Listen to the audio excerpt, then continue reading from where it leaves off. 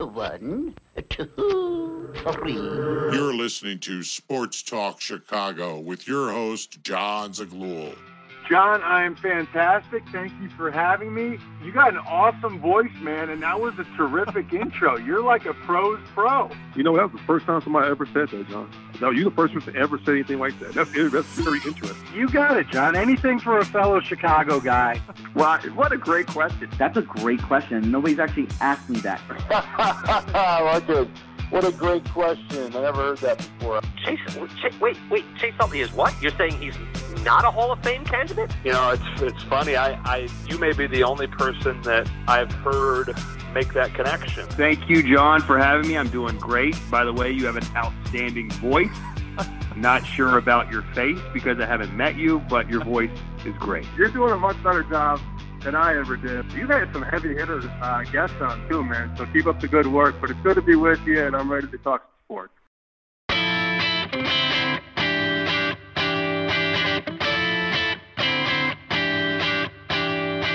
Hello, everybody, and welcome into Sports Talk Chicago. My name's John Zaglul. Great to have you here. Today's edition of the program, the Bears made one signing in free agency, but the wide receiver market's pretty thin. Talk about it in just a second.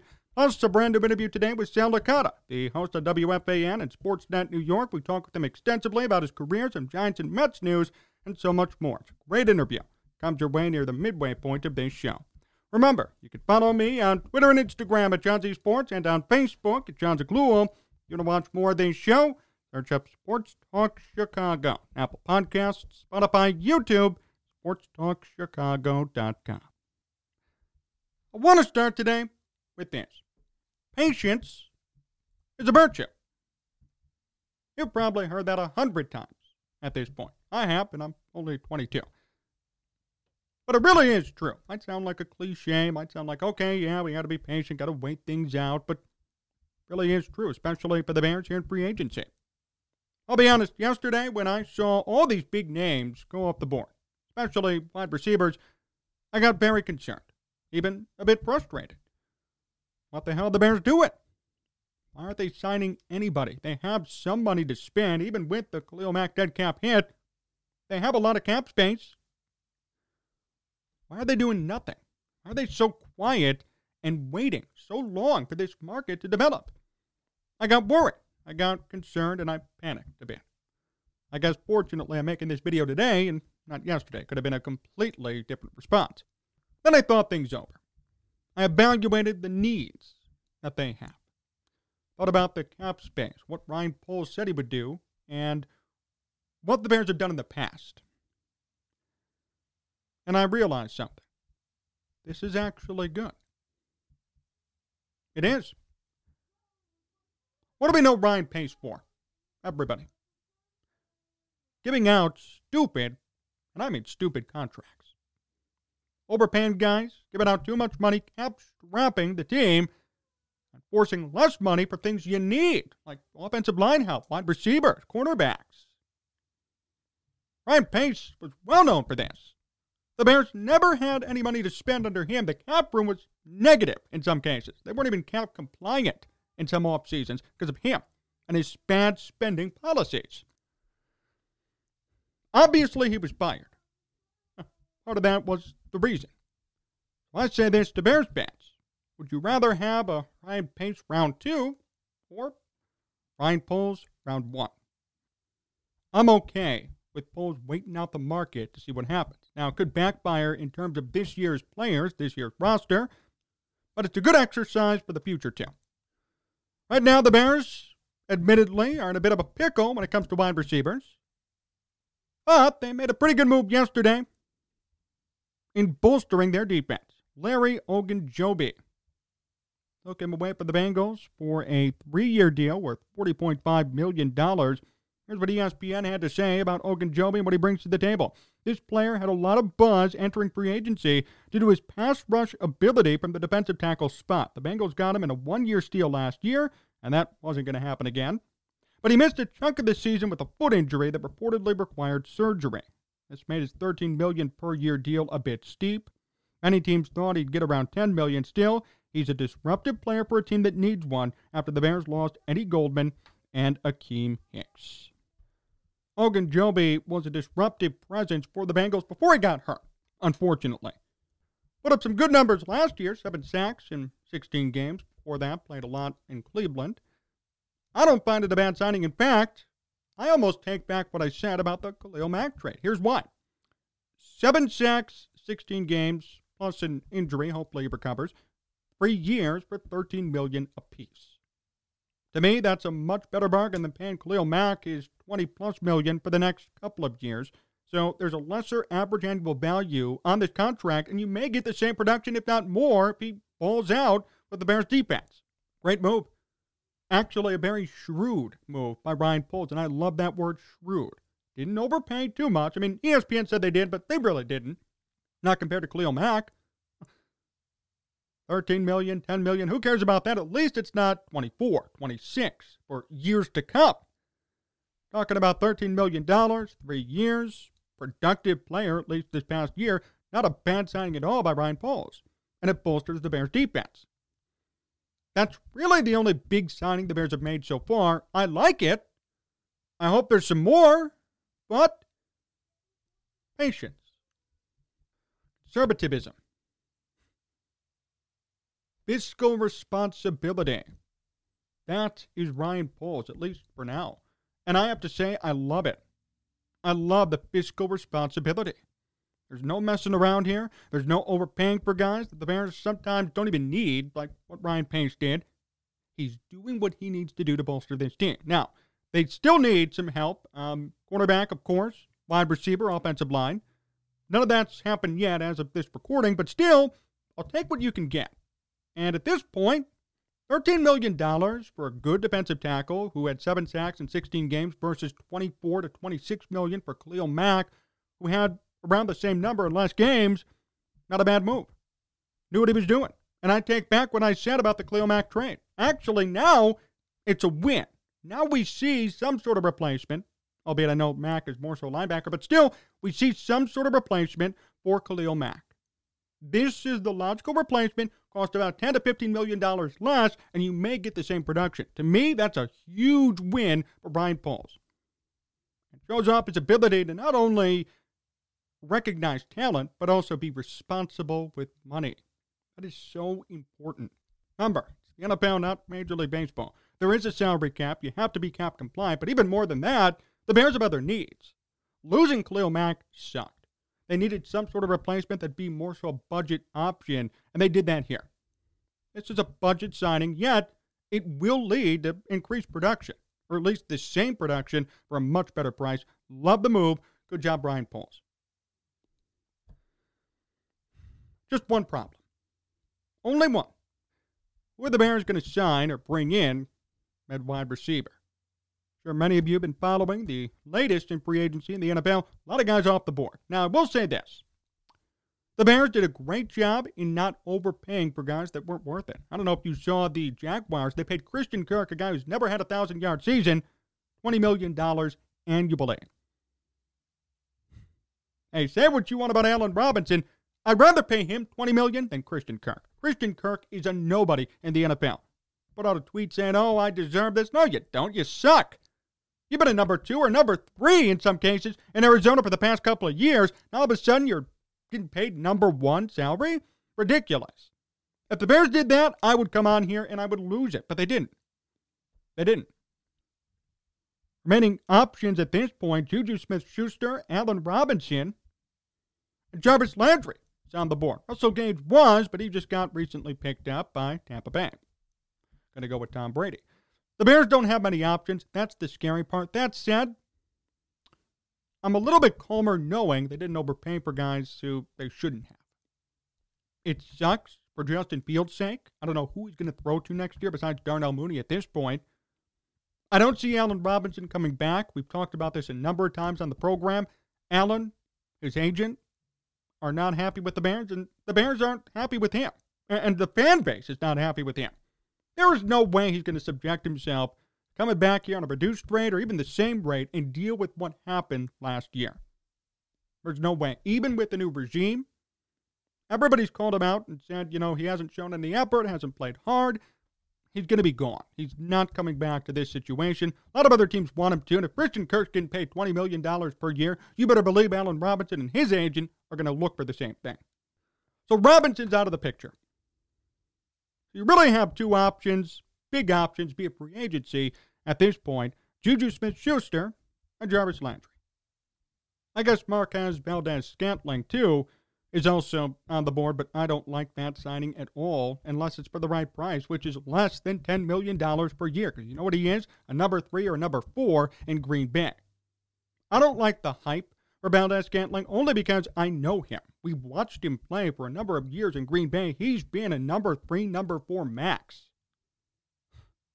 Really, a number 3, number 4 max for a number of years. It's obviously Devontae Adams at number 1. Allen Lazard just got a new deal. He was a number 2, number 3. They had Randall Cobb in and out, and now Valdes-Scantling. He was not anything special, anything huge in Green Bay. He was a slot receiver. Did all right, but nothing insane, nothing where I would say, oh, let me pay top dollar for him. No way. The Bears have a bit of a pickle here when it comes to free agents, when it comes to wide receivers and free agency.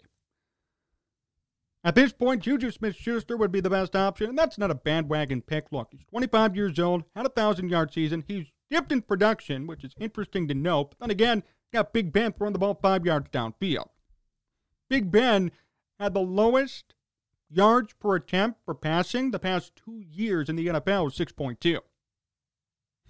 On average, he's throwing the ball for 6.2 yards per pass, hence why Chase Claypool and Najee Harris were better in that offense, because they were right near the line of scrimmage running around. Juju Smith-Schuster can go downfield, explosive wide receiver, only 25 years old, has a 1,000-yard season under his belt. I wouldn't mind paying for him and pairing him with Justin Fields, depending on the price. I'd say at most $15 million per year, and even then, that's pushing it a bit, but I'd be okay with that. I wouldn't freak out about it. As long as he's getting paid less than Christian Kirk, to be honest, I'm cool with it. He should not get Christian Kirk money. Christian Kirk shouldn't get Christian Kirk money. But I think Juju Smith-Schuster would be the best choice at the moment. If Allen Robinson somehow came back, that'd be amazing, but it isn't going to happen just because of logistically, because of what happened last year, because of the hatred that fans have for him now. He's not going to come back to this organization. That's fine. I don't blame him. He can go.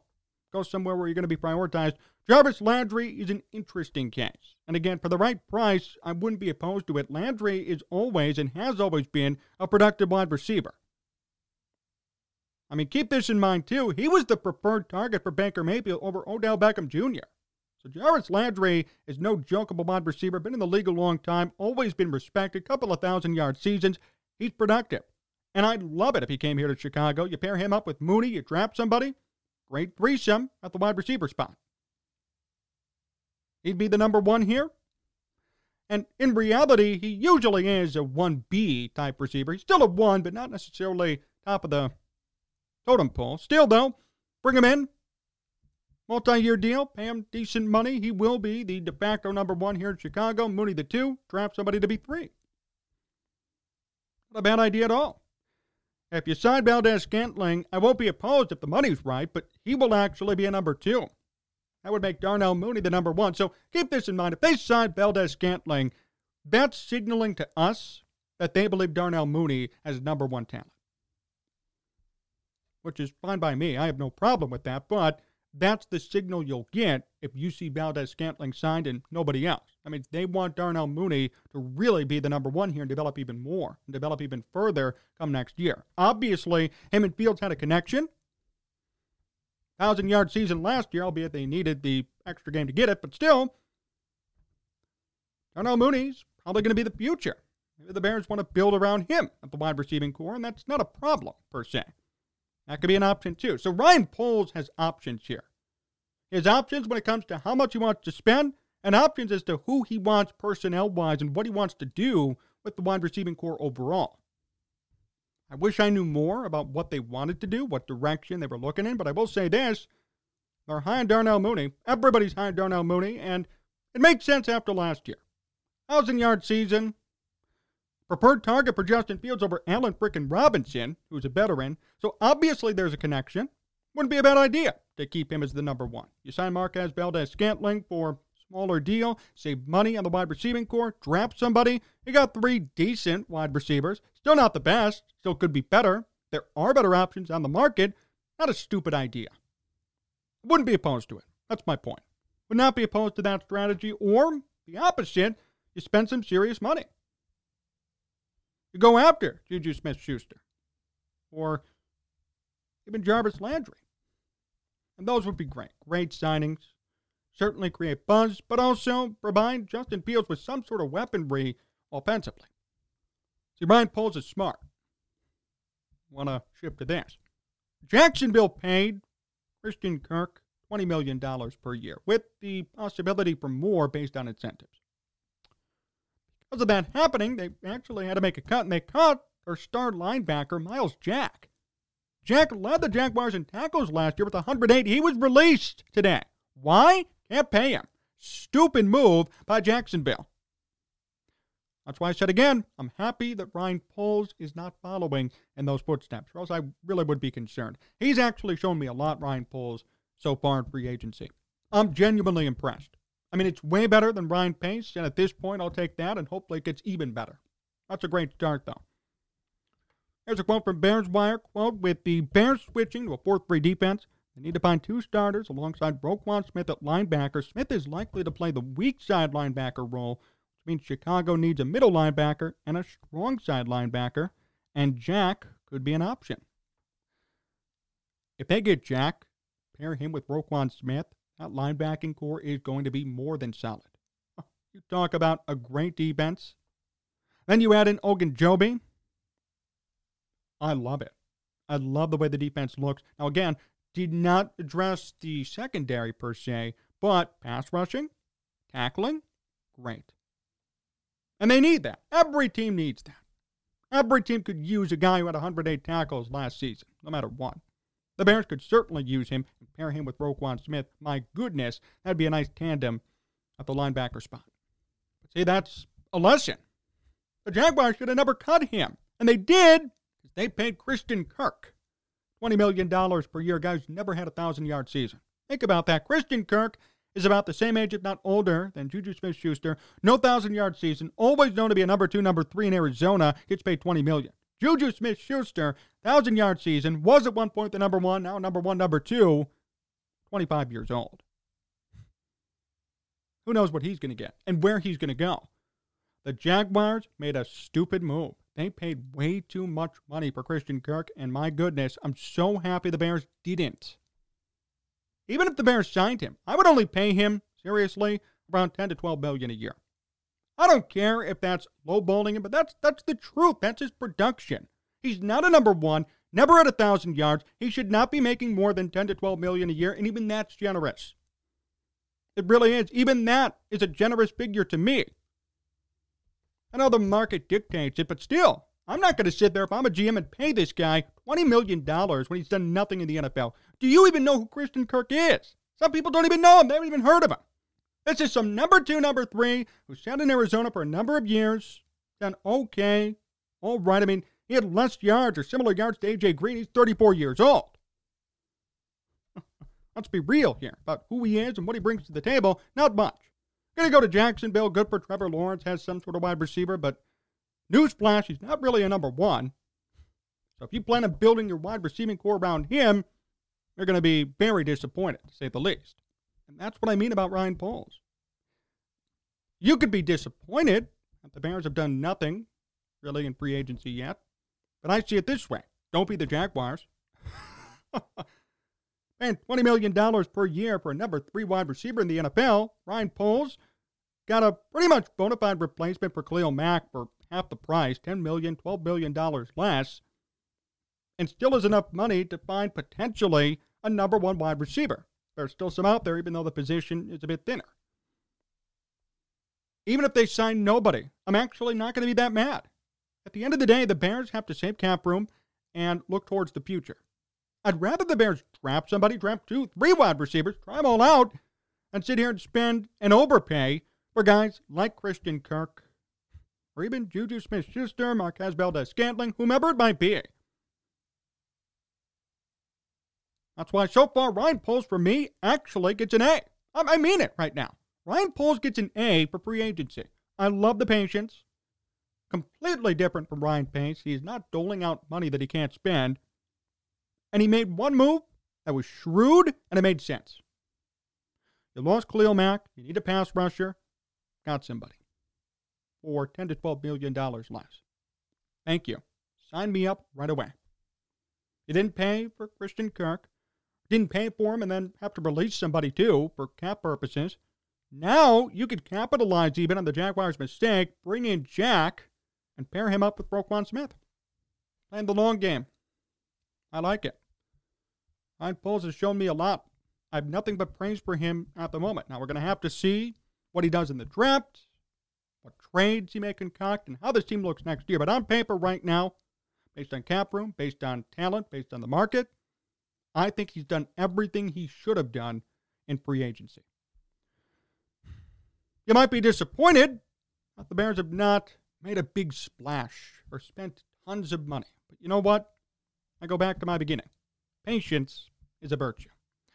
Rather the Bears have a lot of cap space, not waste money on guys like Christian Kirk, then pull a Ryan Pace and dole out hundreds of millions of dollars that you can barely spend to become non-cap compliant. I'd rather you have cap space. I'd rather you have a means to sign guys, not just now, but in the future, and not be cap strapped.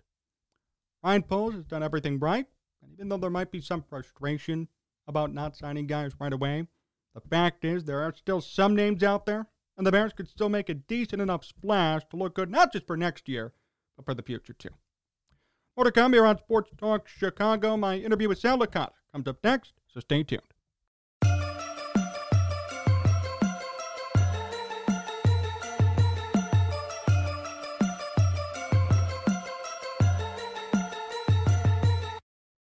Talk Chicago. Here with John Zaglula, and we are back and ready for today's special guest. He's the host of the Overnight Shift and WFAN and the King of Sports Radio Rants. Please welcome Sal Licata to the program. Sal, it's great to have you on. How are you? Thanks for having me, John. Pretty good. How are you? Doing great. Thanks for being here. How'd you become so well known for your rants? I don't even know that I am so well known. Look, I just do and I appreciate the kind words, I just do a talk show that is true to myself. I'm not trying to, and I don't even love, I mean, I know what you're saying, and like a lot of times they'll post the clips and say, oh, rant alert, and I guess technically it is a rant. I honestly don't even love a lot of that stuff. It's just, they happen to catch me during a show and people like it, I guess, but I'm not doing that on purpose. It just comes out during the course of a talk show, a call will get you mad or a topic gets you fired up, and it kind of just happens. So I think the thing that I do on a consistent basis that leads to those rants or explosions or whatever is just a passionate sports talk show. I love what I do. I love New York sports. So when you bring that passion, sometimes you get a little fired up, and that leads to the rant eventually. Who's the angriest caller you've ever had on the fan? The caller being angry? Correct. I don't know if I could pick out just one, especially by name. You know, remember, you're taking a lot of different calls every single night. But the ones that bother me are the ones that either A, don't understand the point that I'm trying to make, or B, and maybe more specifically B, come at me with some sort of disrespect or try to antagonize me. And just, if you're disrespectful to me, that is that right there is the lightning sign that I need to get me going. They'll come on and immediately, like, with the call, yeah, Sal, I don't like the way you're doing this. And now I'm already triggered. And then we start getting into the conversation. I'll try to convince them of my argument and have them understand and comprehend what I'm talking about. And then they don't get it. They're not listening. And that just infuriates me. So I don't know if I could pick one out. And there's so many calls and some very good ones, even some guys that I yell at are guys that call regularly, and I still, have a working relationship with. I like when they call up the show and we could yell at each other a little bit, but I don't have one in particular. How about your best roast to a caller? The best way you roasted a caller who called in. You came back at him and got him. Another tough one. I don't know if I could just pick one. I forget what it was over, but there was, maybe it was something with Dan Quinn, let's say, the former Falcons head coach, who was rumored to be getting a Giants job. I think, people were calling and saying, oh, why don't you like him? And why don't you like Dan Quinn? And I would have facts why I don't like him. He blew a 28-3 lead in the Super Bowl. He shouldn't have got the job to begin with. He took over a ready-made team. And just the way that I would tell the callers, like, okay, and now with the final fact, now I'm going to bury you. So I just think it happens. I don't know if I've necessarily roasted a caller before, but obviously in the course of a debate, I feel strongly about my side, and generally I back it up with facts, not just opinion.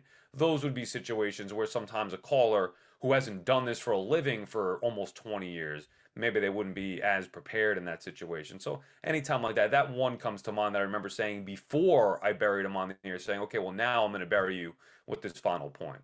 Sal Licata here on Sports Talk Chicago. Sal, what are the Giants going to do at quarterback? I think it's going to be Daniel Jones for now. I mean, it doesn't seem. And look, maybe they draft somebody. I would like to see that. I don't love Daniel Jones, but I think this particular year, with the thought of not having many, top quarterbacks available in the draft, doesn't mean there isn't one or won't be one that's going to be any good, but not that surefire or those surefire type guys. As a matter of fact, it probably means that there are going to be guys that will have success because usually it doesn't matter if you think they're surefire guys or not. You never know with the NFL draft with these quarterbacks. But it doesn't seem like there's a clear-cut option for the Giants. So I think Daniel Jones, for now, is going to get the opportunity to maybe showcase what he can be to a new regime with a new head coach in Brian Dable, new general manager in Joe Shane. They've already added a couple of pieces trying to rebuild that offensive line in front of them. I know that that was a big talking point. And don't get me wrong, the offensive line was bad, but Daniel Jones in general, he has been bad himself. So I think you could have seen signs in him that you would say, you know what, I think he's got it, but if he could just get help from an offensive line, I don't think that's the case, but I do think the Giants are going to give him one more chance. More so maybe at a default that they really don't have a better option, and they're screwed salary cap-wise, so they can't go out there and bring in a quarterback. There was talk that they might bring in Mitch Trubisky to kind of push Daniel Jones. He obviously went to the Steelers, but I think right now it's a clear-cut Daniel Jones, his job this coming season, and probably not beyond that, barring some kind of renaissance from Daniel Jones. Were you expecting this out of him when the Giants drafted him? Were you high on that draft pick at first?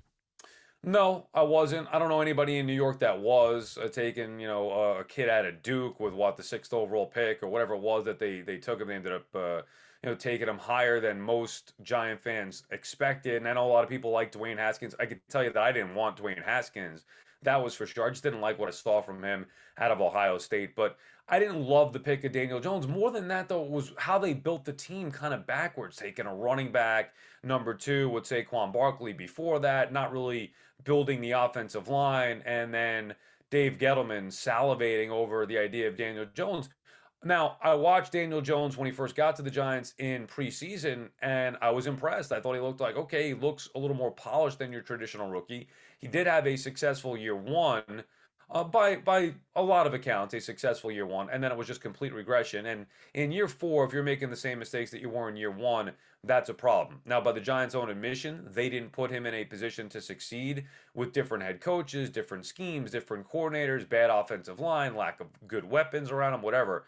So I think there were other circumstances too, but just Daniel Jones, the player, the thing I don't love about him, the turnovers, the injury-prone nature of his game, and just not really, he doesn't have any touch or feel for the position. So I think there are some good things. He has a big arm, and he stands tall in the pocket, and he could run a little bit, but all the negatives to me outweigh that. So I was never thrilled about the Daniel Jones pick. I did like him the first season and the preseason as well, or as early as the preseason. But after watching him, Daniel Jones, to me, he's like Ryan Tannehill, and I don't think Ryan Tannehill's any good. How do you think he compares to Justin Fields here in Chicago? I mean, I like Justin Fields. I like the upside. I don't watch him as much as I've watched Daniel Jones for 4 years, but I like Justin Fields, and I liked his guts with, him in the playoffs in Ohio State before he got drafted. Look, it's different. I think we need to see a little bit more of Fields, right? And his ability to stay healthy and his ability to make plays.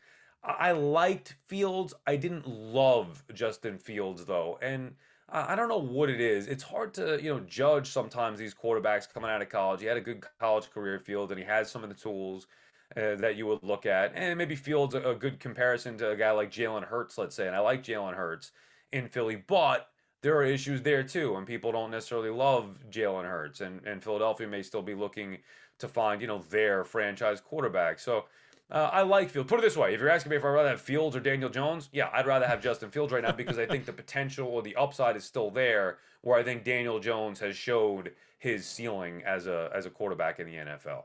Do you have any faith that Jones will turn it around this year with a new head coach and new GM? No, I don't. But it is possible. I mean, just because I don't have any faith in him, I think it is possible. Another new system. Jones has shown that he could have some success in the league in year one. Like I said, a lot of turnovers, but still made some plays. I think he might be better than what we've seen the last 2-3 years, but I still don't think it's something that I would trust moving forward. Too injury prone and too many mistakes, even if it's not just fumbling the football, which he kind of fixed from his first year. He got a little bit better with that, but making too many mistakes in big spots, forcing the issue. Like I said, not knowing when the rush is coming, when the pressure is coming, not having that feel, not having a touch on the football. Everything is 100 miles an hour down the field, hard, fast. And he's got a big arm and he uses it, but there are sometimes you want to have some touch, put some air under the football. And I don't think Jones does that well enough. So just me personally evaluating him as a quarterback, I've seen enough to where I wouldn't trust it moving forward. Could he have an aberration of a good year, or just could he have a year that may show you that he's still got something left? Sure, but then what is the Giants? Then what are you gonna do now? Okay, off of 1 year, you're gonna forget the last 3 and decide that he's gonna be your guy moving forward. I think that could get you in trouble. So I would look to go in a different direction as soon as they could with the salary capped, or assuming that with the draft they find a player that they like. What about the new regime? How do you evaluate Dable and the new GM coming in? I like what Joe Shane's done so far. I mean, he's got limited options. The number one thing he said is they're going to try to be competitive at the same time as clear up that salary cap mess. So with the salary cap mess, what are you supposed to do? And they're trying to figure out a way to create some money. They, like I said yesterday, they signed 2 offensive linemen, not huge signings, but for them, anything to try to repair the offensive line is going to be important. And there are still plenty of moves to be made. We know they have a lot of draft picks, so that's going to be of high importance. But I think when you look at the Giants, they're not going to be a team that's going out there and trying to compete for a wild card spot this particular year. So Joe Shane has taken over a mess. It's very early on in the regime. We're going through right now, the free agency period, trying to clear the salary cap space, seeing how he could build a little bit of a team before the draft and then the draft. And with Dable, we don't know yet. I like the opening press conference. I like things that I've heard from him. But what does that mean? I've liked that before from other guys. I love Joe Judge opening press conference. So we'll see what Dable and Joe Shane can do here. But I do get the feeling that the Giants are finally headed in the right direction, that there's some stability with the organization. These were good hires. I wouldn't have hired Dable to be my head coach necessarily. I understand. I think there were so many great options out there. So I wouldn't have gone with Dable, but I understand why they did. And the familiarity with Joe Shane and Brian Dable, I think that's going to be a bonus for this team. And I finally think the Giants now have a tandem that will be here, win or lose. They'll be here for the next at least 4 seasons, and then you evaluate from there how it worked out. But I think they're in good hands with Shane and Dable. Who would you have preferred as head coach? Well, I mean, Jim Harbaugh would have been the number one guy for me. You're talking about guys with, great. Harbaugh to me was the best of the bunch. A big name, good pedigree. Josh McDaniels, one of my favorites out there. I've always said getting a second opportunity, he was going to be great wherever he ends up. Obviously, he ends up with the Raiders now. He would have been another guy. I mean, I wouldn't have been opposed to Doug Peterson, who won a Super Bowl. I thought it was important to hire an established head coach for the Giants. They've gone, they went with the unknown with Joe Judge. They went with the retread with Pat Shurmur, and it didn't work out. They went with their own assistant with Ben McAdoofus, and he didn't work out. So they had Harbaugh would have been the home run for any team, and it turns out nobody signed him. So that would have been the home run for me. But I mentioned the other guys, McDaniels. Oh, I love Brian Flores too. I mean, this was before, obviously, the lawsuit and all that happened. I thought Flores, even afterward, I thought Flores was but obviously afterward, you knew that there was no way that they were going to hire him. So I thought Flores was a top candidate, a guy that I would have looked for. So there were some other guys that I liked before Brian Dable, but I understand why Dable ended up getting the job. Now, Licata here on Sports Talk Chicago. Sal, are the Mets World Series bound this year? I'm not going to make that prediction, but I do think they are legitimate World Series contenders. I think the Mets are a little thin. You look at their lineup, they could use another outfielder. They could use a I mean, they don't need another infielder, but I would like somebody that could play a little outfield and third base, but like a legitimate outfielder. Right now, that guy would be Jeff McNeil. He's okay in the outfield, but he's not a true outfielder. And I can live with it, I guess, but I still think they need one more bat, probably from the outfield. So I think they're a little thin in the lineup, but I do like this team. I love the manager. I think he's going to tidy things up, get guys to be a little more buttoned up and help them get better in New York, Francisco Lindor in particular. So I think you'll see some improvements from Lindor, maybe a guy like James McCann as well. They have the advantage now of a DH, so that should help their lineup. It's just a matter of who's going to be the DH. I still don't think they're done making moves. But you look at their pitching, DeGrom, Scherzer, and now Chris Bassett from the A's. Find me a better top three in Major League Baseball with the rotation. I don't love the bullpen, but I think it'll be fine. And a bullpen is always something that you could build in season, year to year, with the fickle nature of bullpens. You never know what you're getting anyway. But with those top three in the rotation, how could you not be contenders? Their offense is at least decent enough, and their starting pitching is as dominant on paper as you can have. So yeah, I think they are legitimate World Series contenders. Now they have some work to do. They have to beat the Braves, and until proven otherwise, Atlanta's the champs, not just World Series champs, but clearly in the National League East, the Mets have work to do there. Then you look at the Dodgers and what they've done in the postseason, and all the other challenges that are going to come about throughout the course of this year. So the Mets have to prove themselves, but obviously on paper going in, they're a team that could easily, maybe not easily, maybe that's pushing, but they're a team that you could see contending for a World Series. No, you were adamant about Buck Showalter being hired. Why were you so emphatic about getting him for the Mets? Well, because he's a real manager. So, I mean, going through, and I like Luis Rojas, and I do think he could be a good manager one day, but after Mickey Callaway, who was the furthest thing from a real manager, and watching Luis Rojas, who was an inexperienced, I hate to even say manager, in today's day and age, I use the term data applicator for a lot of these guys. Well, Buck Showalter is a real manager, a proven manager. You're not talking about a guy who's getting a second opportunity, but getting another opportunity, a final opportunity, coming back to New York, on the other side of town, but has unfinished business as he left the Yankees, after getting fired in 1995, and they go on and have a dynasty. That could have been Buck Showalter, and he's built up other teams, whether it be the Diamondbacks or the Rangers or the Orioles, and he's gotten close, he's gotten to the playoffs, but he's never gotten over the hump. I feel like it's the perfect storm where the franchise is ready, Steve Cohen takes over, they're spending money, they're putting the pieces in place, and they needed a real manager who knows what he's doing here in the dugout, and they have that with Showalter, the best one available, and now you have an advantage basically every single night in the dugout with Buck Showalter. You don't have to worry about that part of the ball game at all with him, and I just think it eliminates a concern and gets a guy who himself, there's one thing left for him to do. That is win a World Series. So everybody's on the same page, same goal. This is not a rebuilding job. This is not let's change the face of the team and hire a veteran. No, this is hey, you need a World Series, we need a World Series, and it's the perfect marriage to me in New York to boot after getting fired from the Yankees way back in 1995. So I love Buck Showalter. Obviously, the guy's just a great manager. His baseball mind, all that he's done, I think and this will be the best opportunity that he's had taking over a team that is ready-made. This is not, 3 years, I'm going to build them into winners. So it'll also be a challenge, and, we're going to see if there's a difference with Buck. Generally, he's great at building a team up and making them playoff contenders, but now taking over a World Series contender, how's that going to go? I think it's going to work out well for Buck and the Mets. Who wins more games this year, the Yankees or the Mets? Now remember, the Yankees aren't done making moves. Right. I hate saying the Mets just because, first of all, I grew up a Met fan, so it sounds maybe a little biased there. The Yankees in a bad year win 92 games. The Mets generally, for everything to go right, win about 92 games. So I always would lean Yankees because they've done it, but I do think the Mets right now are a better ball club, especially right now as we tape this where, the Yankees still don't have a first baseman. I'm not so sure they're going to end up with Freddie Freeman. If they bring Anthony Rizzo back, is that really an upgrade? I think it's an upgrade over Luke Voigt, but is it really an upgrade from what we saw last year? And I like the trade the Yankees just made, getting rid of Gary Sanchez, bringing in a defensive catcher and a defensive shortstop, changing the culture of that clubhouse with Josh Donaldson, bringing in a guy with some edge. But I still think the Mets, with DeGrom, Scherzer, Bassett, hard to believe the Mets would not be a better team. But, we've seen crazier things happen. So I think it'll be close, but I'll probably side with the Mets by a game or two, let's say. More to come with Sal Licata in just a moment. Stay tuned. This is Sports Talk Chicago.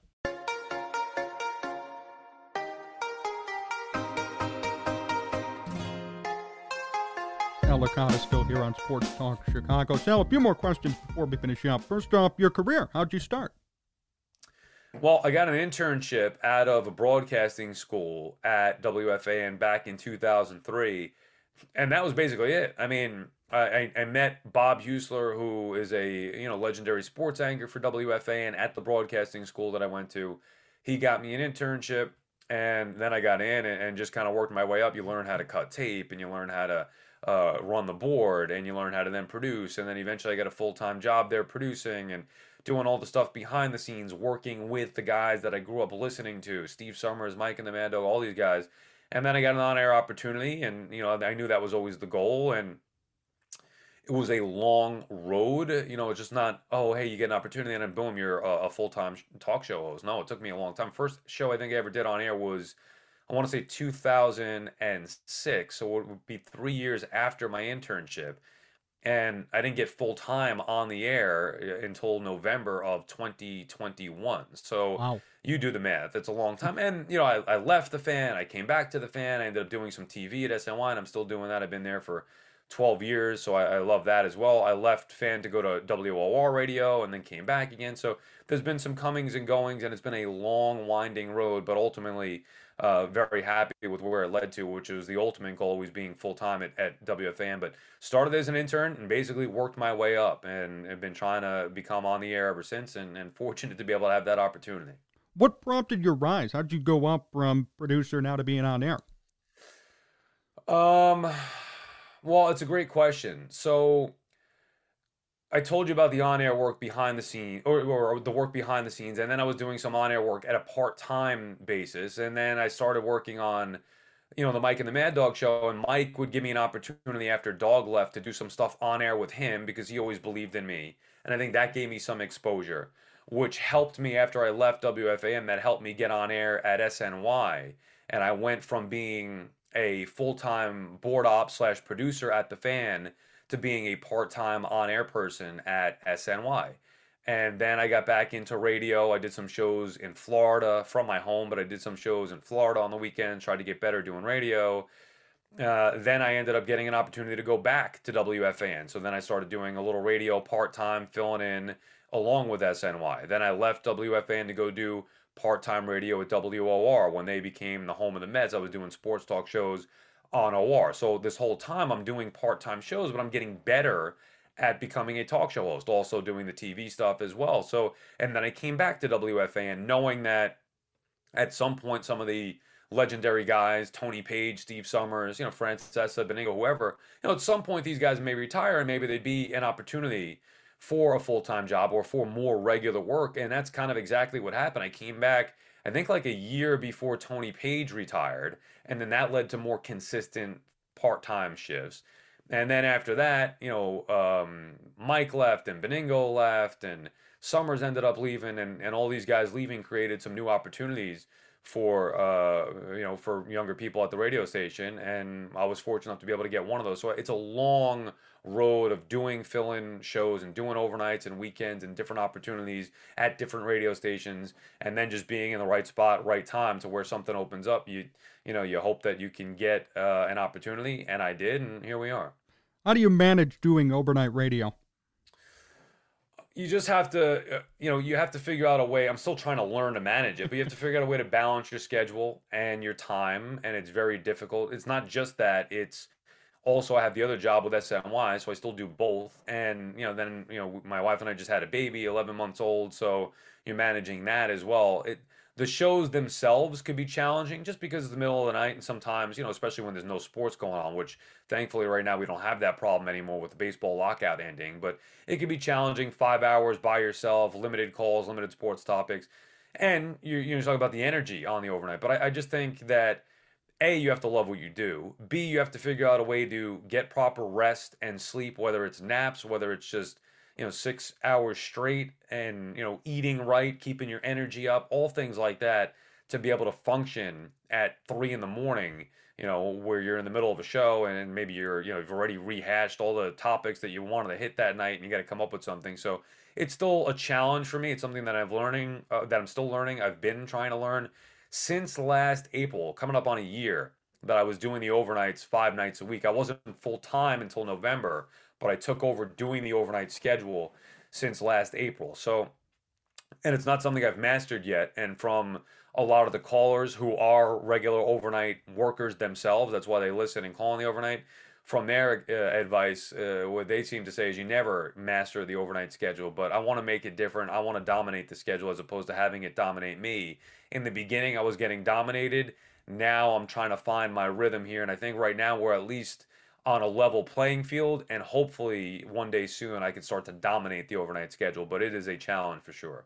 Sal, before we finish up today, last question. How'd you react to Greg Giannotti prank calling your show? Well, I didn't know it was him at first, obviously. So it was funny when I found out that it was him, and I forget the details of it. But, you know, I'm in the middle of a show, in the middle of the overnight or toward the end of the show, you know, maybe tired and looking forward to the end of the show, so I could go get some sleep. So it wasn't like I was as sharp maybe as I could be, but I had no idea. You know, Giannotti with the voices, he's very good at changing it up a little bit. So I just thought it was a regular crazy overnight caller. And then I found out afterward that it was him, which was obviously pretty funny. Yeah, but at the time I had no idea. So I was just treating him like I would any other caller. I'm sure he could get me again, by the way, because you're not even there are people, John, there are people that call that I know and that I'm friends with. They'll call the show expecting me to like know who they are, whatever it could be. Joe in you know New Haven or Boston. And I'm like, okay, Joe in Boston. I have no idea that it's like the best friend that I grew up with. Or so I, you know, you don't. You're just in a zone. I'm not thinking of real life, or I'm not thinking I'm getting pranked. I'm thinking of just getting through a talk show and doing the talk show. So you're in the moment like that. It's very easy to be fooled, and I had no idea that it was Gio. Well, Sal, thank you so much for joining me. Really appreciate the time, and best wishes for the overnight shift at WFAN and at Sportsnet New York. Really appreciate it. Thank you, John. I appreciate it as well. Thanks for having me, and best of luck with your career as well.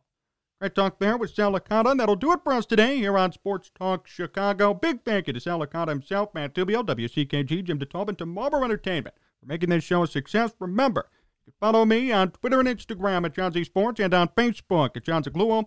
You want to watch more of this show?